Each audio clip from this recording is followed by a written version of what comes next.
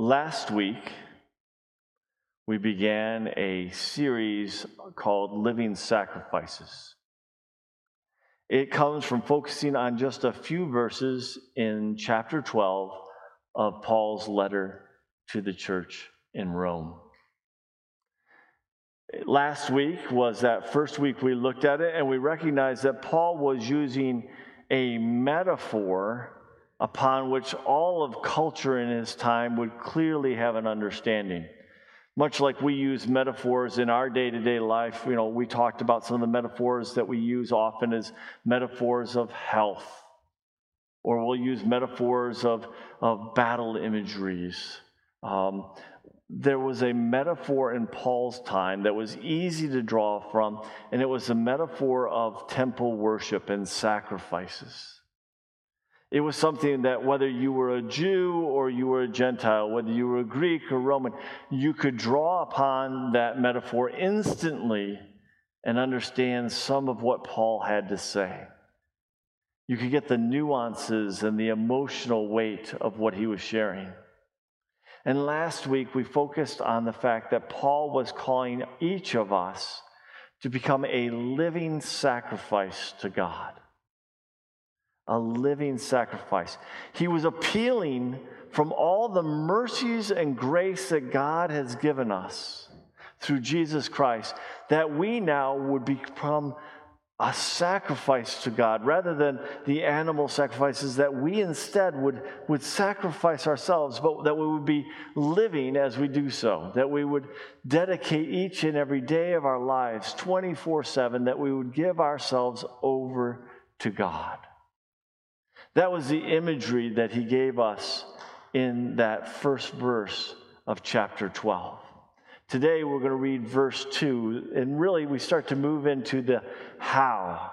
How do we become a living sacrifice? What does that start to look like? How do we get off on the first step, the first foot into that imagery of living sacrifice? And so we're going to read verse 2 of chapter 12. So let's pray that God would open this verse to us, that we might understand God's word. Oh Lord, you know us full well. You know exactly what we need to hear this morning. You know how each of us has come from different circumstances, and each of us is facing a different day. But you know exactly what your word is intended to do for each one of us today, as well as for us as a whole church. So we pray that your Spirit would be moving amongst us, that each of us would have ears to hear and hearts to understand, and that we might take another step forward, O Lord, in serving and glorifying you, in becoming living sacrifices before you, O Lord. This we pray in Jesus' name. Amen. So we're going to read verse 2, but I'm going to first start out by reading verse 1, and then it'll go into verse 2. Again, verse 1 said, I appeal to you, therefore, brothers and sisters, by the mercies of God, to present your bodies as a living sacrifice, holy and acceptable to God, which is your spiritual worship. Now verse 2. Do not be conformed to this world, but be transformed by the renewal of your mind, that by testing you may discern what is the will of God, what is good and acceptable and perfect. This is the word of the Lord. Thanks be to God. Now, we're going to leave that verse up there so you have a way of referencing back to it. But I want to share with you, this summer we had a chance to get away. And we did a series of day trips, and sometimes maybe it was a multi-day trip.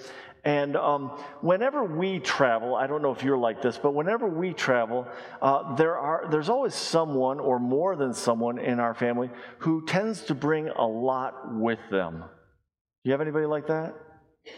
I mean, if they could take the kitchen sink out, they would, right? And there's that old rule, too. For every 15 minutes late that you leave, there's another 10 pounds of stuff in the car, right? So one of our children, not to say names or anything, it wasn't Anna,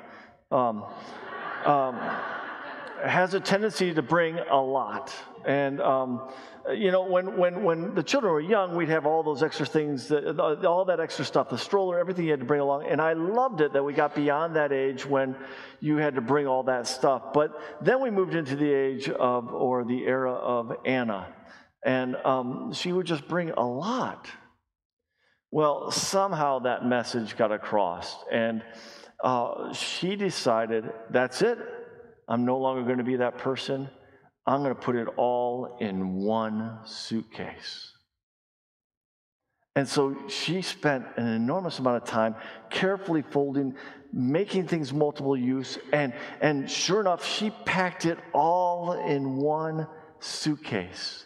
And a small suitcase at that. She said, I got it all in here. And she kept telling us all about how it was all in there. And we thought, well, did you bring this? Oh, shoot, no. Well, what's wrong? Well, it just took so much to close it. And you could tell that one item was going to make it just burst. Today, Paul is giving us a verse, and it's consistent with the verse that went before and what comes after. He has, at the front end of this, he has packed so much in that there's at least 4 different parts, and he's packed it so tightly that those 4 parts are all interacting with one another. They all have multiple uses, and it's all at the front end of this passage of the 12th chapter. Verse 1 was this way, and verse 2 is this way. Much like, I looked at an acorn the other day, and there's so much power in that little acorn to make it burst out and become so much more. Become the big tree that it becomes, right? Paul has packed so much into this verse, 4 different parts, and they're all intertwining. Matter of fact, there's at least 2 parts, maybe even 3, in which there's like a multi-use. Some of us have camped before in a camper, and you've got the camper where it's both your table that you sit down to eat at, but it's also your bed for at night. You know what I'm saying? It's a multi-use thing.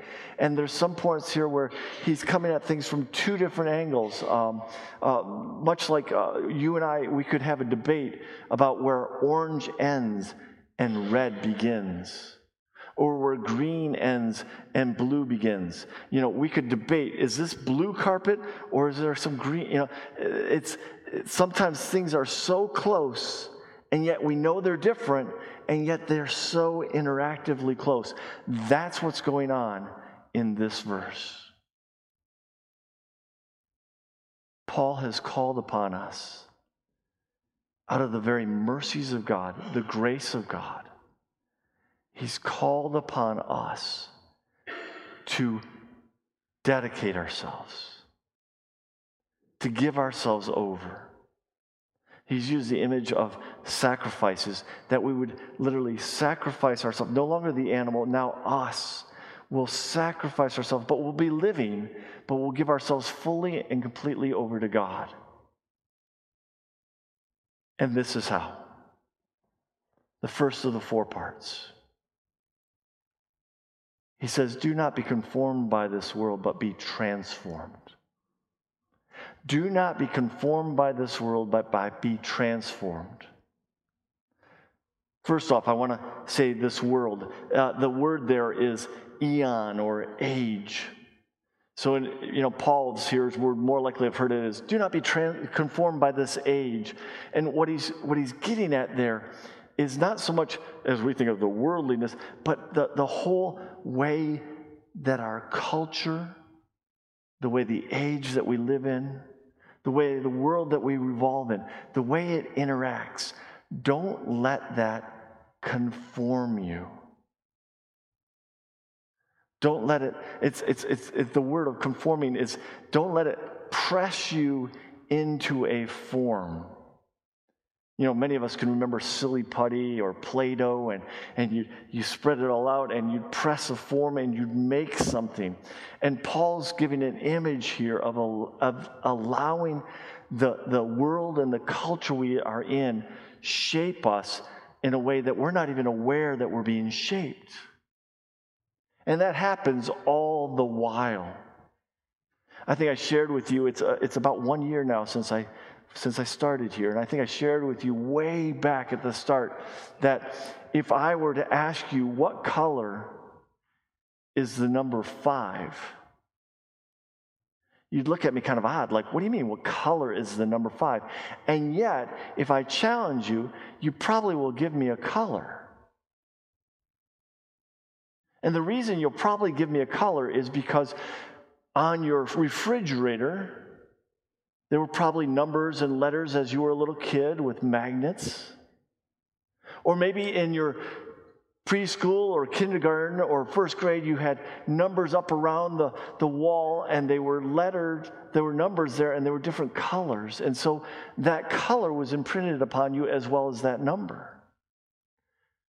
Our life, the way we live it, the culture in which we live, has a way of imprinting upon us in ways we're not even aware.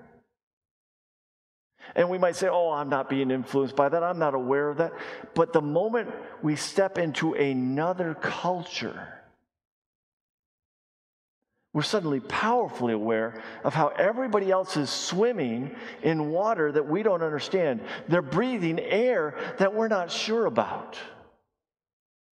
They all know what to do, and they all know where to go. They all know how to interact. They know what interactions mean what. And we often feel kind of lost if we step into a different culture. It even happens in family systems. When you join a new family system, when you marry into another family, you suddenly realize not every family lives the same way. This family operates this way. It's okay to take your drink out of the kitchen and go into the living room in this family. There are cultural differences that influence us. Do not be conformed to this world. I was sharing with someone the other day, I remember way back as a youth worker, there was this teenager who was amazing. He was just so capable. And it was because his parents had decided to raise him and give him responsibility along the way. By age 13, 14, they gave him the responsibility on family vacations of calling ahead, and this is back before the internet, of calling ahead and making the hotel reservations and plotting out where they would go. So when this kid finally went to work and was working at the local yogurt house in Holland, what he called the Yoplait Chalet, when he got a call from the corporate saying, hey, we didn't get your order, what do you need for the next week? And the manager wasn't there. He didn't think about saying, oh, I'm sorry, my manager's not here, you'll have to call back. He looked around and he just started making an order because he looked at what they didn't have. And he later got in trouble with the manager. The manager was mad that he made an order. But the manager didn't understand that this kid grew up in a household in which he was allowed to make the plans and coordinate. He was allowed to take on responsibility. So he didn't know he shouldn't step into that responsibility. Culture has a way of shaping us. And Paul, think about what's happening here. Paul, this one who has been a Pharisee, who's now stepped into believing that the Messiah has come, is speaking to a church in Rome that he hasn't met, and he's speaking to the center of a world that is shaped by what's happening in Rome. And he's saying, don't be conformed by the world that is around you. It presses you in to a way of thinking. We are continually being pressed into a way of thinking that we're not aware of. How many people centuries from now will look back on our time and say, why in the world did they think that was okay? In the same way we look back on the 80s at that tall hair and think, why did we think that looked good? Or look back into the 1700s and 1800s and say, how in the world did we think slavery was okay? Paul is saying, hey, if you're going to be a living sacrifice, if you're going to respond to the mercies of God, then the first thing you have to do is recognize that we have to strip away what culture has formed us to be. And he says we need to be transformed. Transformed. We need to have our form changed from what the world and the culture and the age we are living in has pressed us into being. We need to be changed. The word that Paul uses is a word that shows up rarely in the New Testament. If you're reading this word in the Gospels, the one time it's used is when Jesus is up on the mountaintop and he's suddenly transfigured before the disciples that are with him. He's changed from the normal human being that they saw every moment, and suddenly he's so full of the glory of God, of which he was, that he's so bright, even his clothes are bright. He's literally transfigured. He's changed in front of them, and they can see how different that he really is. Paul is saying, look, you need to not be conformed by the culture, but instead you need to be changed. You need to be transformed. And it's a transforming that's not on the outside. It's not putting on some kind of garment and saying, now I've got new clothes. It's being changed from very inside. It's from the very depths of who we are. It's the same word that we'll use for describing a caterpillar going into its chrysalis and being changed into the beautiful butterfly. It's a change from within. Paul is calling us to be living sacrifices, to give ourselves fully over to God, to give ourselves over in every way. And that means discarding and getting rid of and letting go of and finding those different ways in which the world and our culture has shaped us that we somehow thought was acceptable because we just never thought about it before. And instead, to be changed. But it obviously flows to the next question. But what dictates that change? That change from within. How do I grow and become different? And this is where that package is so tightly woven, where the four different things are compressed in together. Paul says, not only do you not be conformed, but be transformed. And how are you to be transformed? By the renewing of your mind. In other words, he might have in the modern vernacular, change the way you think. Change the way you see things and understand things. Change your perspective. It's a renewal of the mind. It's kind of fun. I mean, I get the joy of looking at the Greek words and playing with them and all, but it's kind of like a new. Hence we get the word renew. But if you read it in Greek, it's like it's a double new, you know? It's like new atop a new. It's where we get our word renew, but sometimes when we think of renew as kind of, it's renewed, but, you know, if you had a choice between something that's renewed and something that's new, you often choose the new, you know. If you have a title on a car, right, the title to your car, you can, if a car gets in a really bad accident, gets totaled or something like that, you know, I'm kind of car shopping lately, you can get a thing called a rebuilt title. It's new, it's a new title, but it's had to be rebuilt because of what was. Some of us, you know, go in and have surgery and we get a new hip or a new knee. And you want to say it's all new again, right? It's all, but, you know, we'd still like the original knee, right? So when we hear renew, we often think of new is better than renew. Renew is just another reword. No. Paul has in mind, this is a new that is better than the original new. Paul has in mind this idea that our mind, the way we think, the way we see the world, the way we understand things, can be better than what was ever before.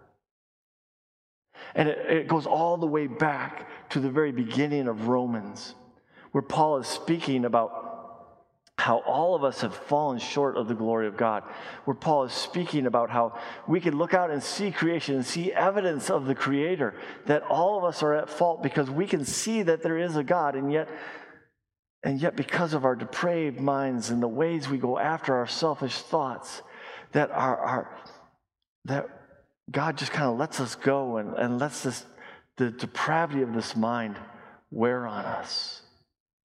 But here in chapter 12, Paul circles back and says, now God wants to change that.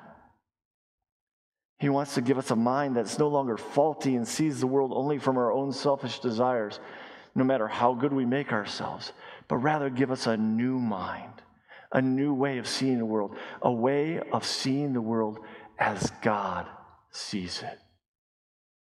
He wants a renewal of the mind. And sometimes that begins with just taking a different seat in where we see things. What would it be like if next Sunday you came in and everybody sat on the opposite side? Why don't we do that right now? Get up. No, I'm just kidding. Right? If you did that, you suddenly see, oh, wow, he looked better over there. Right? Or I'm not sure I'm used to it. Or you might even have a little pain in your neck because you're like, I'm not used to looking that way. You know, have you had this experience? Maybe you drive all the time. But you get in a car and somebody else is driving and you're a passenger and you're going through the same place you always drive, but suddenly you're seeing things you never saw before because now you have time to look around. You have time to see things. Paul wants us to have a renewed mind. That renewed mind, that new way of thinking, that new outlook has a way of changing us internally from what we were, the ways we were conformed in this world, the way we were just going along and swimming in the waters that were and breathing the air that was, and helps us to suddenly see it differently and wonder, wait a minute. That comes from a different way of looking, a different outlook. But again, remember, this is all packaged into one package. It's shoved in 4 different things, met together, working together. All of them intertwined. It's not just having a different way of thinking. It's not like you wake up this morning and say, I'm going to think differently today. How many of us have tried to do that? I'm going to do different today. I'm going to think different. But the moment crisis comes, or the moment struggle comes, we fall right back into our normal defaults, our normal way of thinking. Someone cuts you off on the lane, and the aggravation just builds again. Nothing changed. Paul doesn't leave us just with, hey, I want you to think differently. No, that thinking differently, that change of mind, that renewal that he's calling for, comes from the third part. By testing, you may discern what is the will of God. That by testing, you may discern what is the will of God.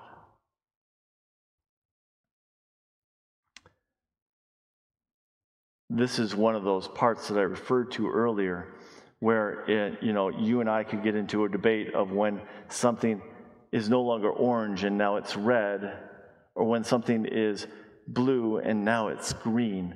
We all have a different time in which that shade changes. You've had that conversation with someone before, right? That's red. No, that's orange. That's green. No, that's blue. I remember my mom and dad, when they got a new home when I was in college, and their way of pacifying me to make me feel better now that I was no longer going to be in my room that I grew up in, was that I was going to be allowed to paint my own room, whatever color I wanted it. So I said, as a typical boy, what color do you want? I want blue. So I showed up that day to paint the blue paint that my mom had gotten for me. And as I'm painting it, and Suzanne and I were dating, and she was helping me too, we were painting the walls, and it's like, this is green. This isn't just a little green. This is green. I wanted blue. So I went down and talked to Mom. Mom, I wanted blue. And she says, it is blue. It's green. And some of you are thinking, well, yeah, but it went on as green, but it changes to blue. No, that's not the case. She came upstairs, walked me in front, and showed me the label on the can. And it had some kind of label that said something blue. But it was in the green scope. But it had blue in it. This part right now, testing that you may discern what is the will of God. The will of God here is two parts. It's seeing what God's will was and seeing what God's will is for us. And Paul is challenging us, and the translators have so much trouble finding a way to translate this. You'll see it different in every translation. By testing, discerning, what they're talking about is this exploring, this trying out, experimenting. Or as what they said in the Old Testament, taste and see that the Lord is good. Paul is inviting us to have a new outlook, a new way of seeing things by testing, by experimenting, by challenging what is God's will and seeing how that affects us. Paul is challenging us to taste and see, to play with what is God's will. Here, he's actually pushing us back into the very first verse when he talked to us about appealing to us out of the mercies of God. He's trying to see us to say, hey, take a moment. Take a moment and meditate or think about what God's will is. If I were to challenge each of us right now to take 5 minutes, and I want you to just think about God's will, and you might say, well, how would I know what God's will is? No, think about God's will and what he's done. What does that tell you about God's will?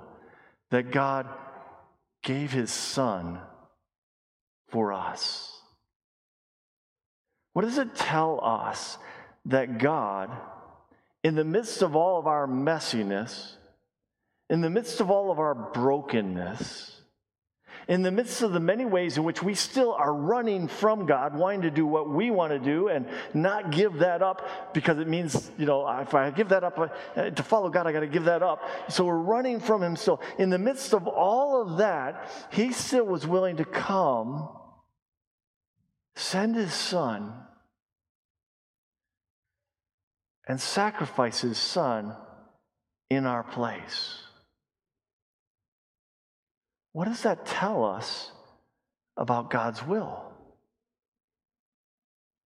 That from the very beginning, as we go back through the scriptures, that at the very beginning, he's already coming in to rescue each and every time. Adam and Eve sin in the garden. They partake of the fruit they're not supposed to take of, from the tree of the knowledge of good and evil. They take that fruit, and there's punishment. The punishment was that they were going to die. But God kicks them out of the garden, and he clothes them. He clothes them with animal skins, which means there was a sacrifice right there at the beginning. Even at the beginning, others are paying for what we've done. But God is entering in, clothing and covering us from the very beginning. The Israelites end up in Egypt, saving everyone through a famine, and then they end up there, and then they're suddenly in bondage over the years, and God delivers them out of that. The will of God. What does it say about the will of God? That his will, his desire, is to rescue us, to save us from ourselves, to save ourselves from the sin that entangles us, that holds us fast, that there's nothing we can do to free ourselves from that muck. What does that say about God? So much of what we read of temple worship of the Greeks and the Romans, people would bring offerings to the gods, and so that they would have a good harvest, or so that they would be able to have children, or they would do everything they could to appease the gods so that they could get what they wanted. And what do we learn about the myths of all the ways the gods interact? They sound like a soap opera. This God that we're worshiping is so different. It's not about what the God gets and what we get from it. It's about what God is doing for us. And how will we respond? That God loves each and every one of us so deeply that he gave his Son. Paul says, I want you to test that. I want you to think on that. I want you to play with that. That God loves you so much that he gave his Son for you. That much. And we're not even going to go into the brutality of what crucifixion was. How horrific it was. They didn't even have a word for it. Finally, they came up with a word, and we have it even now. We use the word excruciating, which means X out of cruciate, cross. Out of the cross. It was suffering so great. He loves you so much. What does it say about God's will? That his love is so deep, so unending. The steadfast love of the Lord endures forever. It cannot be taken away. God's mercy is beyond measure. Paul says, I want you to test that. I want you to play with that. I want you to explore that. Don't just put that up on a shelf and think that as just a concept. No, play with that. And as you play with that, as you consider how much God loves you, and there was nothing you could do to deserve that love, that it came to you freely, that'll begin to change the way you think. That'll give each of us pause when someone else does us harm. Or does a harm, or some kind of causes us pain, to realize how much pain we've caused God, and yet he freely did this for us. It starts to work on us inside. It starts to change us. Don't be conformed to the way the world works. Be transformed. And I want you to be transformed by your mind's changing an outlook. And that's going to happen if you start to look upon what God has truly done for you. And so that's the one part. That's the green part. And moving into the blue part is the will of God. Not only what he's done for you, but what is the will of God now for you? If the psalmist is right in 139 that he made us from the very beginning, he knew us before we were even formed in our mother's womb. If he knows every one of our days, they were written before they even began. If he knows all of that, what is his plan for us, and how great must his plan be for us? If God gave his Son for each one of us, how precious must each of us be? There's not a chance in the world that any one of us is a mistake or should never have been. No, God has worked through all sorts of sin and wrongdoings. I mean, we rejoiced over the battle of Jericho, and yet one of the people that saves the spies is a prostitute who later finds her way into the very line of the King David, and therefore the line of Jesus. God works through all of that. So what is God's will for us? And that will begins to change the way we see the world and the way we think, and the way we act. His will for us. Okay, God, how am I now supposed to live? What do you want me to be now? And much of that will be answered in verse 3 and going forward. He'll start to set aside examples for us, like that little acorn that starts to burst forth. All this stuff packed into these two first verses starts to expand, and we start to see the growth and the many ways in which we can branch out. That will begin to develop. But that will for us He begins by giving us 3 kernels that he wraps tightly together. Another place where does orange end and red begin, or green end and blue begin? Another place in which they're interwoven. This way in which he says, I want you to see what the will of God, what is good and what is acceptable and what is perfect. And it'd be fun to preach on what is good and what is acceptable and what is perfect. But in many ways, I don't want to rob you from the fact that Paul is talking about 3 different observations of the same thing. We're looking at the same thing. It's good, it's acceptable, and it's perfect. Coming from different angles. What he wants for us to be transformed. And how do we get transformed? By thinking about what is God's will. What does God want in this situation? I'm telling you, this changed the very world that we live in.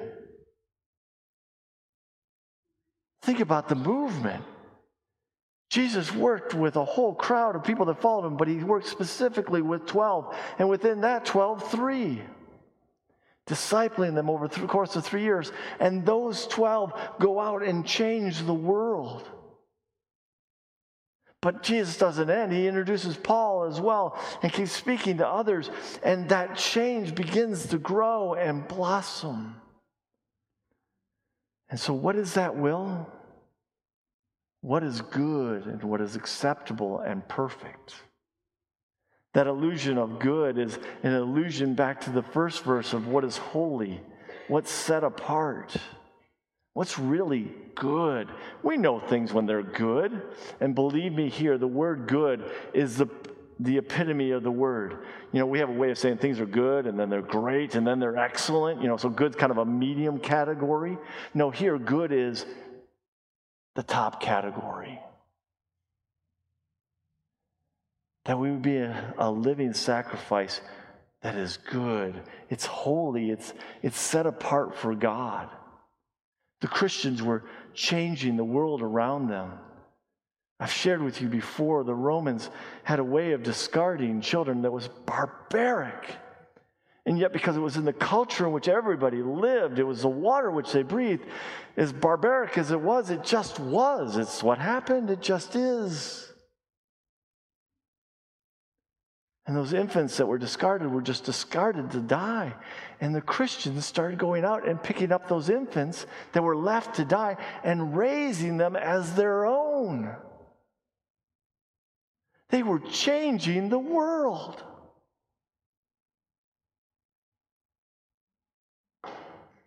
They started living out what they heard in Jesus in the Good Samaritan and stopping and actually helping someone they didn't know, or even worse, someone who was contrary to who they were, because the Samaritans and the Jews did not get along. And not just doing a little bit, but bandaging up and taking home and even saying, hey, any other costs, I'll bear the costs. The Christians were changing the world. People were not running from Christians, they were running to them. Even as they were being battered and beaten, even as they were being discarded in society themselves, they were changing the world. Because they were good. And that word acceptable ties right back into the first verse as well, when we talked last week about when you brought a sacrifice, you had to bring the perfect, the best. You couldn't just, because you were told to bring 1 out of 10 or whatever, you couldn't just bring any old one. You brought the best. That which is truly acceptable. You know, when the Israelites later, when they finally were kicked out of the promised land and carried away by the Assyrians and the Babylonians, when they finally got to come back and rebuild their temple, they struggled. They had all sorts of issues. And God started to press on them again. And the image he gave, he said, look, the sacrifices you're bringing me are awful. You wouldn't even present that to your local governor. Why in the world do you think it's acceptable to me? God doesn't want just part of us. God wants all of us. That's what's acceptable. God wants every bit of who we are. And he'll begin cleaning us and making us into who he wants us to be. But he wants all of us, everything that we are, good and acceptable. And that last word, we know that word, perfect. But again, here is a time, again, where the English word fails to take in the full breadth of what the Greek reader was hearing. Perfect in this case is complete, full. It actually has to do with time.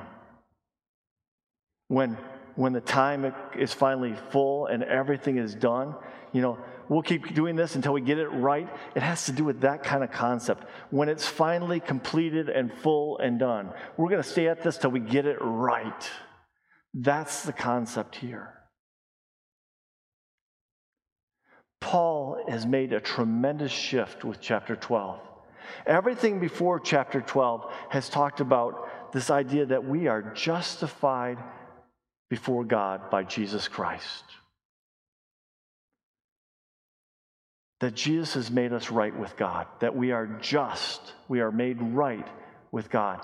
After chapter 12 is everything about how we live forward. That we now are being sanctified. That we're being made holy.